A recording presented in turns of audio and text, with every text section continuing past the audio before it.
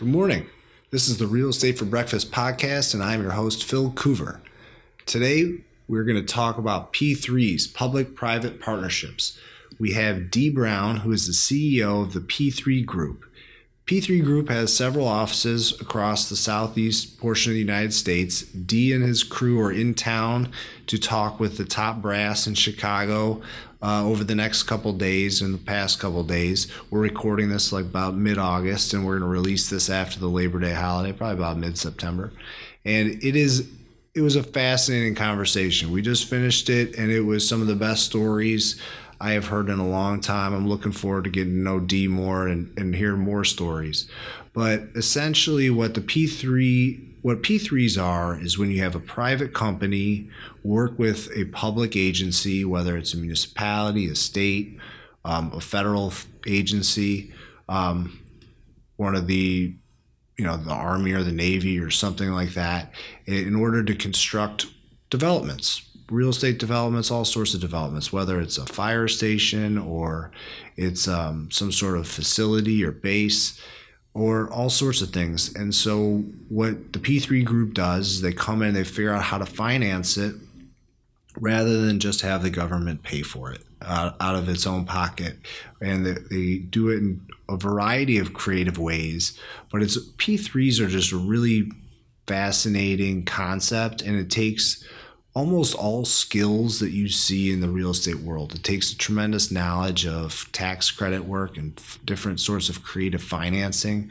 It requires leasing. It requires being able to work with public officials. It requires being able to explain things to constituents so they're not concerned about the cost and they believe in the project. So you have to have a certain amount of political skills in order to convince your public that this is going to be good for the cause.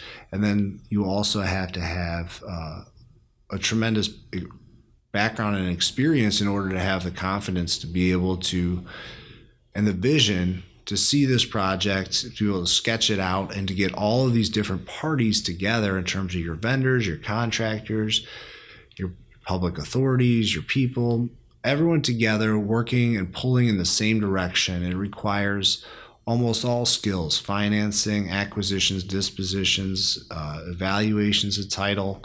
It just requires everything that's in the real estate professional's toolbox in order to be able to execute on these really massive and really fascinating projects. So a little bit about Dee. He has a 26-year record of real estate sales, development, management, and success, overseeing all phases of a multi-million-dollar construction, infrastructure, water, sewer, environmental projects for government and private sector clients. His experience includes managing personnel of up to 200 people in highway and bridge improvements, asbestos abatement, real estate sales, development, solar installations, and other projects. He delivers on time, on budget, high-quality projects. Dee has a bachelor's degree from the University of Memphis, MBA from Bethel University, is an affiliate broker, a lead green associate, a graduate realtor institute, is PACP, MACP, LACP certified. And I mean, this is what I'm talking about. You need all of these skills in order to put these projects together. And just a little taste is he's going to tell a story on this podcast about changing out 60,000 pound cranes from the bottom of the ocean attached to nuclear submarines. And then we're going to tie that back into real estate. So stay tuned. You're going to love this conversation. I know I did. Dee Brown at the P3 Group.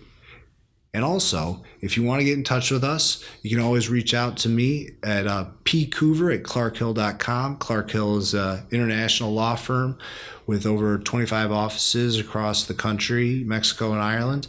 And you can feel free to reach out to me by email if you have any ideas about the show or you want to get in touch with Dee. We're also going to put Dee's contact information and website in our show notes, so you can see that on our website, realestatebreakfast.com, and also through iTunes. Thanks so much. Enjoy the conversation.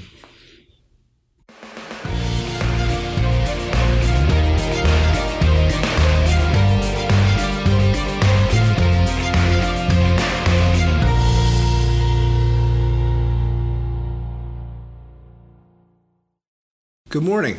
This is the Real Estate for Breakfast podcast. I'm your host, Phil Coover, and today I have with me Dee Brown of P3 Group. Dee, thanks for coming on the show. Thank you, Phil, for having me. So, Dee, today we're going to talk about P3, public-private partnerships, and give me the big, broad explanation of your company. Sure. Phil, the P3 Group is a real estate brokerage and consulting firm that specialize in public-private partnerships. Our typical client is a government agency, a quasi-governmental agency, or nonprofit organization that has a vision, have a plan or ideas from going from point A to point B, but oftentimes lack the capital or some of the tools to get there. And so what we pride ourselves in is that we kind of identify projects where there's a need, where we have a client that's trying to deliver impact to their community. And that's whether it's, municipal essential services type projects or whether it's quality of life projects. But typically our clients are trying to change the landscape of their community. They're trying to revitalize it. They're trying to spur economic development, and they just need a little help to get from point A to point B. And we come in, offer a complete design, build, finance solution that allow our clients to accomplish their goals.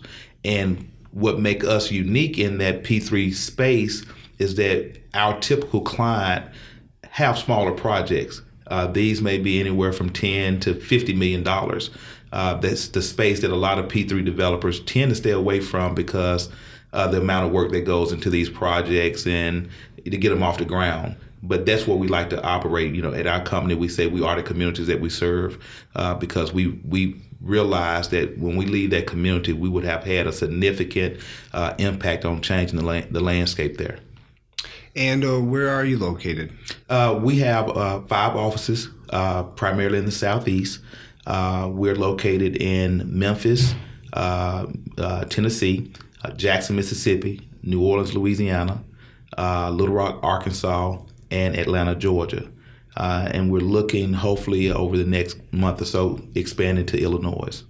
Yeah, we're hopefully you come. When my colleague told me that Dee was going to be in town, I said, I got to have him on the podcast. We got to talk about all these cool projects you guys are doing.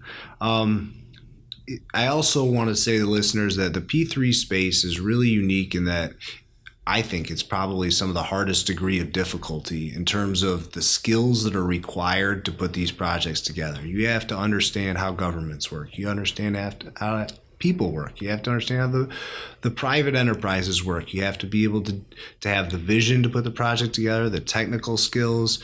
You're doing leasing. You're doing financing. I mean, it covers basically every area that any particular person might specialize in. And you're like, well, we got the whole toolbox. We got to put it all together in order to get this off the ground. Yeah, we cover a lot of territory. Again, when we come to a municipality or an agency, we bring everything, all the resources. So we bring legal counsel. We bring surveyors and engineers and geotechnical testers and environmental consultants, architects, construction management. So you have all of these services bundled up in one under one company, and then we also deliver the financing for the project. But for agencies, the really cool thing about this is that oftentimes when you're not using a P3 model, you can have a vision or goals and you go out and you hire an architect or engineer to start designing a project. And once you put that project out on the streets for bid, you find out that it's over budget. We can't, afford to do it. Well, since we front all of those costs for our clients, our number one job is to make sure that, number one, the project is financeable and affordable. So all of that is flushed out on the front end. And then because we use a design build methodology, our construction team, architectural team, engineers are all bundled into one contract. So as we are designing the project, it's interactive with the construction side of the house so that we know that we're maintaining the budget that was set by the client. So at the end of the process, because this is an integrated project delivery method, which means we got all the stakeholders at the table, the end user group, as well as our team, we're designing a project that meet their specification, but at the same time, we're maintaining that budget that was set. And so oftentimes, when you're dealing with agencies and stakeholders during that design process, they come up with ideas on changes or how they would like to do things differently. But with our method, we're able to tell them, in a matter of days, not weeks or months, hey, that the suggestion that you made, we've evaluated it. And if you do that, it's going to bust your budget. Do you want to make that decision to increase the budget now, or do you want to maintain the budget? Or it could be that it doesn't have an impact on budget and we can make it with no problem. But that process proves to be really, really good for agencies who are oftentimes spent hundreds of thousands of dollars on design services only to have those plans somewhere in the closet that will never be built because they can't afford them. Right. And I would imagine what you bring to the table is also, let's say, a governmental agency, a town, a state that wants to build something. They don't have the real estate background to have any idea what they should spend or what's a good budget, what's not a good budget. Is this going to cost $10 million? Is it cost? I have no idea. Right. That's right. So you need somebody like the P3 group that has the experience to say, this is what it's going to cost, and this is how you can finance it. You got to give them the options. That's right, and that's the beauty of having the legal, the real estate expertise, the construction piece, design, all bundled into one. And if you don't mind, I'll give you a perfect case study. We had a municipality, West Memphis, Arkansas, that was preparing to do a public referendum to finance all their municipal facilities. They had not had any new municipal facilities developed since the 1970s. This is like office buildings for the government? Two fire stations, municipal courthouse, police station. No new buildings since the 70s. So they were getting ready to incur significant costs to do a public referendum to finance these facilities. And under Arkansas law, when they pledge their full faith and credit behind an obligation, the maximum term that they can finance is 5 years. Well, we consulted with them, got legal opinions from our team on how to structure the transaction, and we were able to deliver that project through a tax-exempt lease purchase agreement using Amendment 65, which they had never heard of, but it was on the books in Arkansas. We gave them 20-year financing, 2.95% interest rate fixed for 20 years.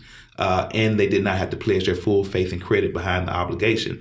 So they still have the same bonding capacity available to take on other capital improvement projects that they may want to do on their own without a P3 model being involved. So it was very, very helpful for them. And they actually told the media in a press conference that the reason that they did it was because they did not have to pledge their credit, and the longer term, which made the project more affordable for them.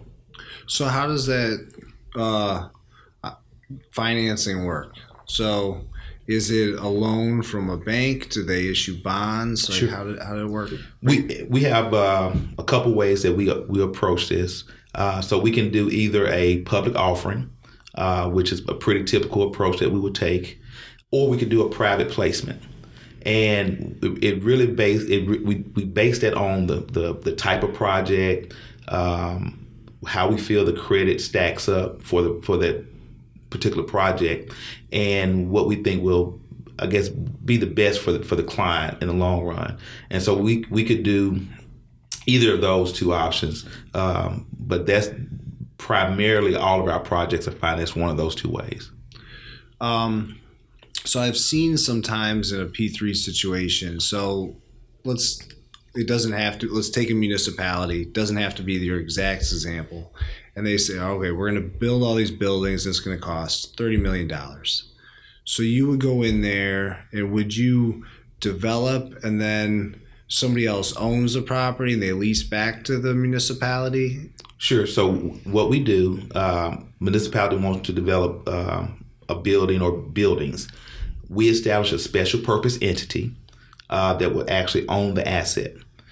Then we typically put in a fiduciary, whether it's the bond trustee, but someone that basically facilitates or acts as the landlord for us, accept the payments, make sure the bondholders are paid, or make sure the bank who may have purchased the paper through a private placement, make sure they're paid. So at the end of that lease purchase agreement, the agency owns the asset for a $1 buyout. So we are fee developers. We don't mark up the payments. If we give you a 2.95% rate, then your lease payment, if you plug it into the amortization schedule, is going to be what you would have if you gone to the bank and finance it. So it's really the best of both worlds. You're getting your payments as if you got traditional financing, but you're not pledging your full faith and credit behind it. And the really unique thing about what we do is that we can accept appropriation risk. So a lot of times deals fall apart because it may be state law or some rule that says all obligations have to be subject to annual appropriations and the availability of funds. Well, we accept that risk, and it's not an issue for us to finance projects based on that. Yeah, so in that example, would you issue bonds to get money coming in to finance the project? And then you have the bond trustee will say to the municipality, okay, we got the money, we got the 30 million, let's call it, to build the buildings. And then you, municipality, you pay me a monthly lease payment for 40 years. And then that will pay off the bondholders. We give them the money, and then we'll give it to you. Yes. For $1. That's right. That's exactly you got to come up with that dollar at the end. Got to come up with the dollar at the end. Well, yeah, no, I mean, and then the bondholders are happy. Bondholders are happy because we evaluate the credit. It's safe, municipal, typical municipal bond deal. Mm-hmm. That's really cool. Well, I was researching a little bit. I want you to tell me what year. I want to talk about the Clarksdale, Mississippi deal, because that must be near and dear to your heart. But before I get it, if you look at Dee's bio on the P3 website, and we'll put the links to the web. You can Google P3 Group; it pops right up. But I'll put links to the website in our show notes. But Dee, in your bio, it talks about your first job, kind of in the P3 space, where you were hired by the U.S. Navy Nuclear Power Command at Goose Creek, South Carolina, to do a massive job. Unthinkable job. I had no idea these types of jobs existed. But now that point, I was like, well, somebody's got to figure out how to lift 60,000 pound sea anchors out of the ocean. So you got to tell me about this. How did you pull this off? Well, the Nuclear Command unit was looking for a small business enterprise to come in and perform this work for them. And I think this was around 2013-ish when we got the call. And we had previous experience with the Army Corps of Engineers. And so that previous federal experience made them reach out to me. And so what they wanted was, number one, they wanted a heavy marine equipment package. At the time, I didn't have the full specs. I'm talking to a contracting officer, and I'm trying to understand. And they want a 500,000 pound crane, and they're very specific in the specifications, Matawatt crane, but they want this crane on a barge. And I was like, why do you want the crane on the barge? And they said, well, we need help changing sea anchors on nuclear submarines, and they're 60,000 pounds each. So we evaluated the specifications, and what we realized, right, okay, in order to pull this off, we had to rent a shipyard. Then we had to procure this 500,000 pound crane, the barges, and a couple tugboats. And we literally had to construct this gangway that could be used to load the barge, the crane onto the barge. And once we got it loaded and secured, the tugboats had to take this into the nuclear facility. But before you can get inside the nuclear facility, there's this kind of safe zone area.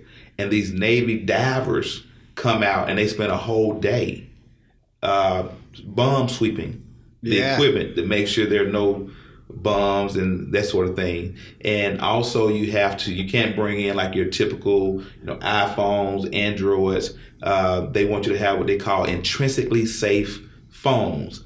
In other words, your old flip phones or, the old school phones from the 90s is the only thing. So we had to actually get all of our guys these old phones. We had to find them because that was the only communication that we would have.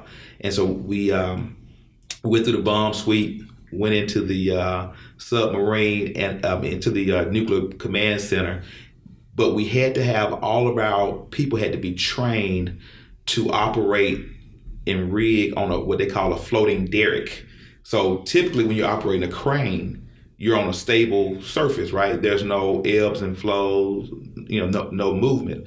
But because you're having to operate this on a barge that's floating, we had to bring in trainers out of Atlanta and get all of our people certified, which was one of the requirements from the Navy. And we got them trained at the shipyard to be certified in operating and rigging on a floating derrick. Yeah. Yeah. And so we went into the facility and the job lasted 26 days.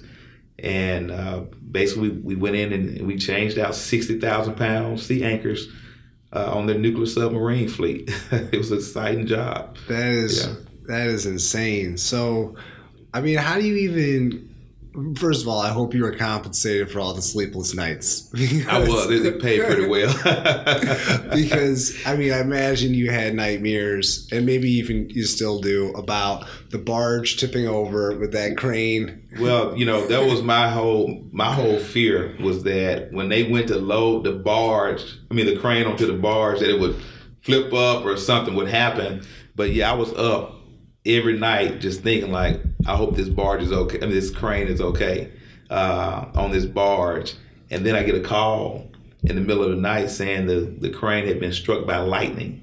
What? And I was like, wait a minute. Out of all the things that could go wrong, the crane got struck by lightning, but it ended up being minimal damage, maybe a few $1,000s in damage to the crane. But it only served to make it worse for me the rest of the trip. So I was happy in some respects that it was only 26 days. Right. Because I just kept thinking to myself, something's going to happen. Insurance company's going to say, no, we're not going to pay it. And I'm going to be stuck with $10 million worth of equipment. That is insane. So, it says you're the first minority Department of Defense contractor to hold a federal contract, the U.S. Navy Nuclear Power Command. Have you done any projects for them since? We have not done any more. They actually contacted us the following year and asked us, did we want to do the contract again? And we were so busy, and I just felt like I had I had other things I could do to build my resume a lot more safely. Right. But we have done with other branches of the federal government. We've done a lot of work with the Corps in about 4 or 5 different districts, Department of Interior, in Brazoria, Texas. We did work with the Coast Guards down in Bradenton, Florida. And, of course, we've done the Corps in a number of different districts, Wilmington, Cairo, Illinois, Memphis, New Orleans. So we've had a really good well-rounded experience with federal contracting. And we have a really exciting P3 project that we were just recently awarded in New Orleans that has all of those different components tied to it. It was a Algiers Development District, which is a quasi-governmental agency. We were awarded a P3 contract to do a regional public safety facility. And this is going to be, and it's growing because agencies are still signing on, but somewhere in the neighborhood of an 80,000 square foot regional public safety facility.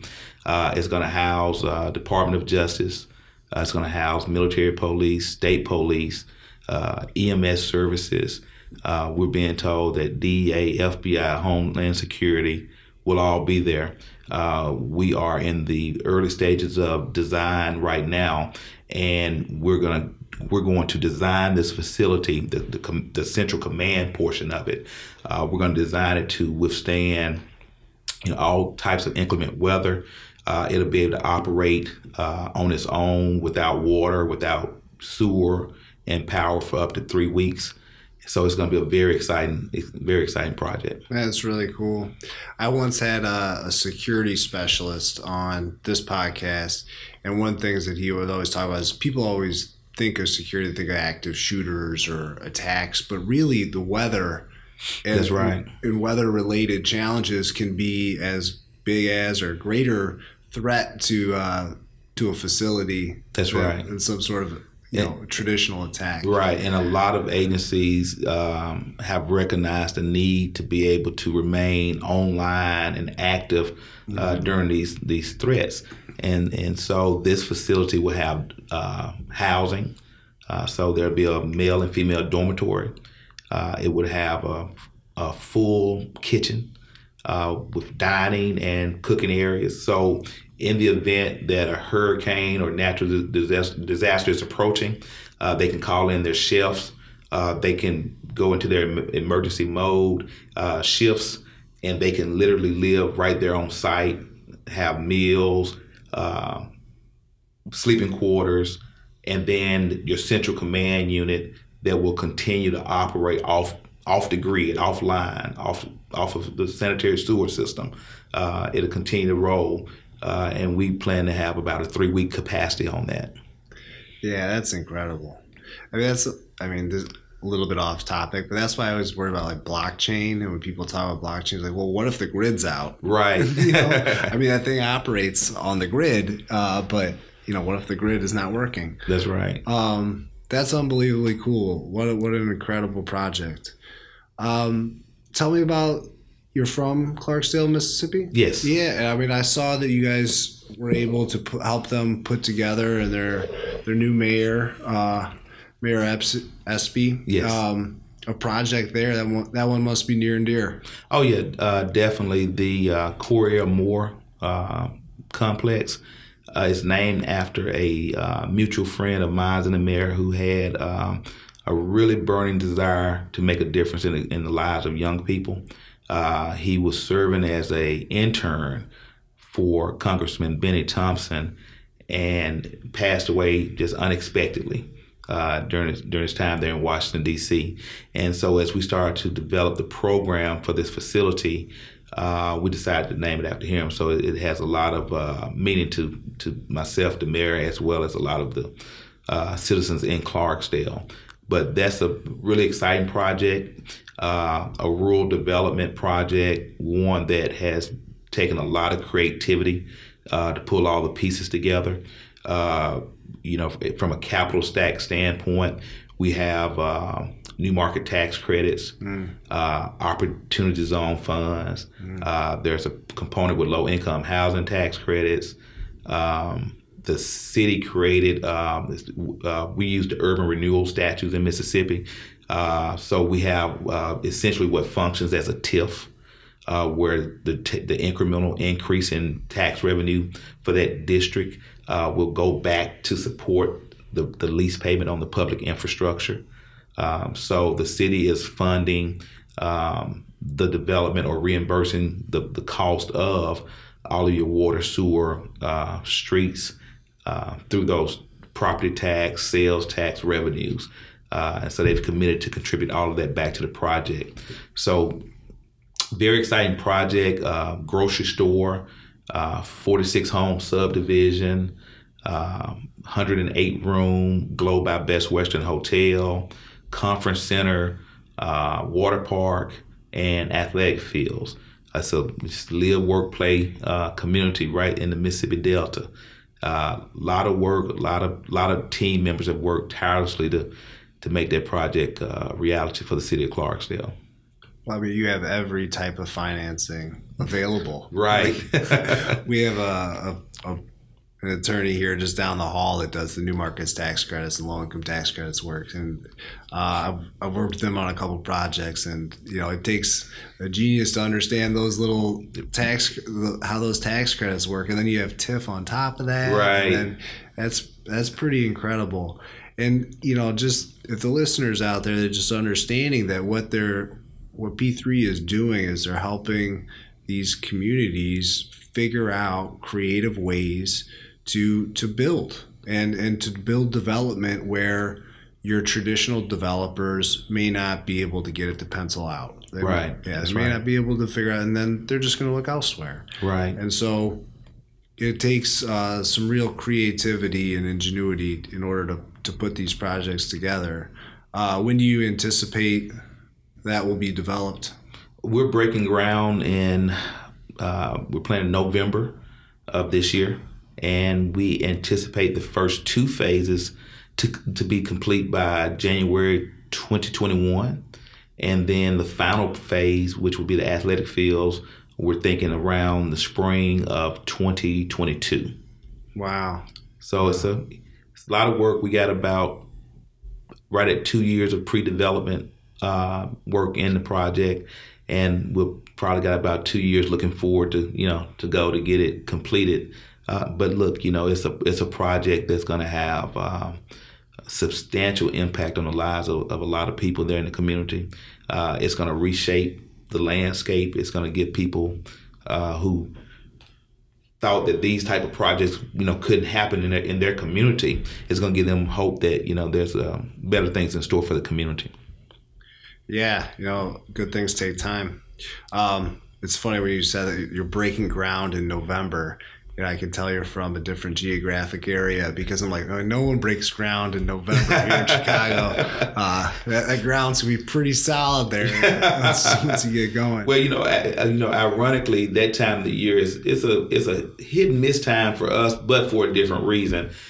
We don't have the extremely cold weather and frozen conditions, but we could, once you kind of roll into December, January, sometime we get into rainy season, and that can kind of slow the process up. So I'm sure.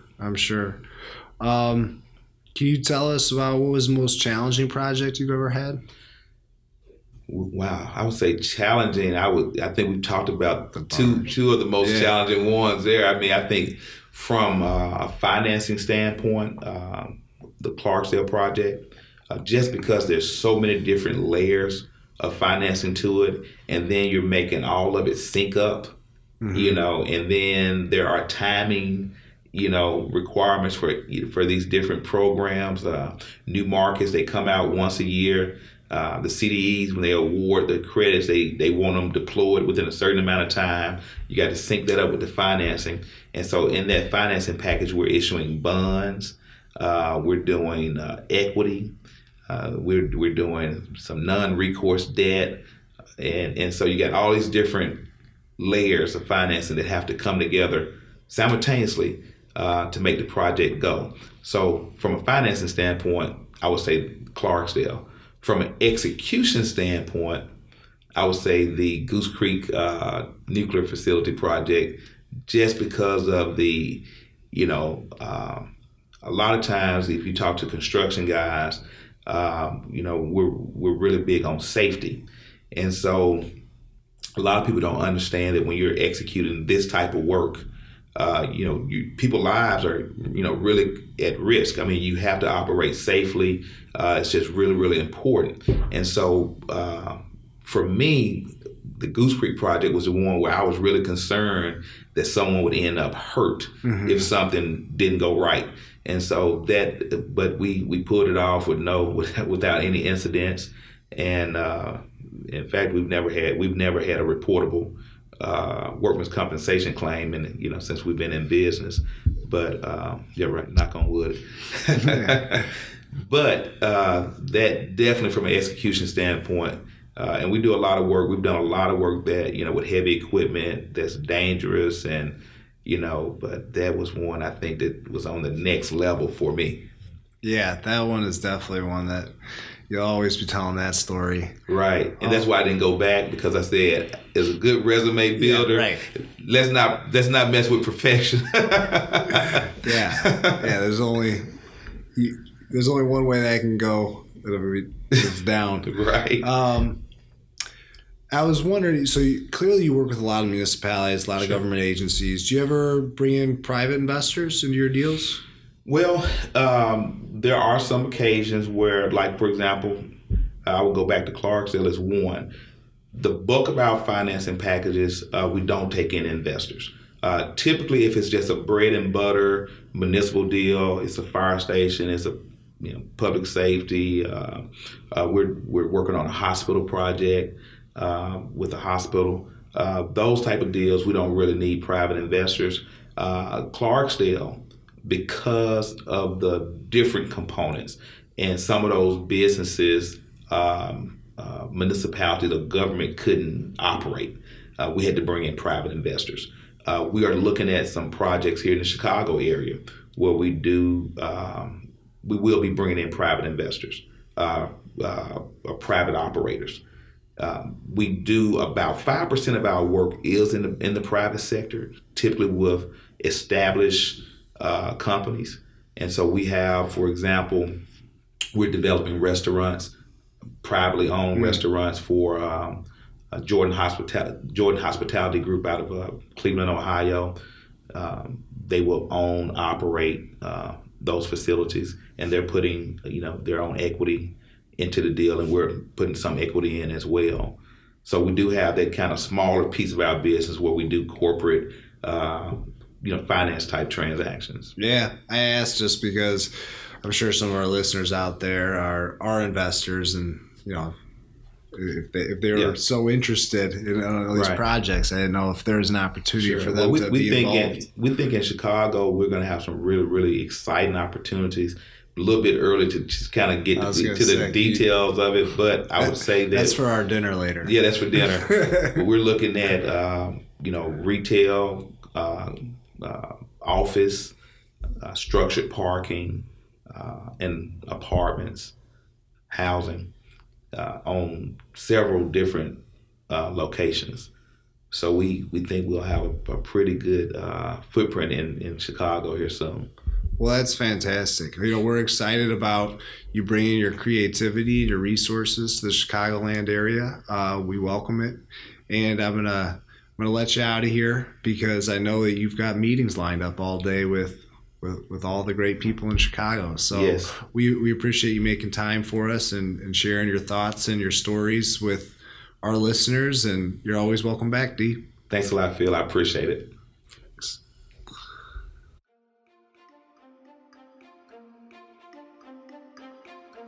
No information contained in this podcast shall constitute financial, investment, legal, and/or other professional advice, and no professional relationship of any kind is created between you, the podcast host, the guests, or Clark Hill PLC. You are urged to speak with your financial, investment, or legal advisors before making any investment or legal decisions. The opinions expressed in this podcast are those of the host and the guests, and not necessarily Clark Hill PLC.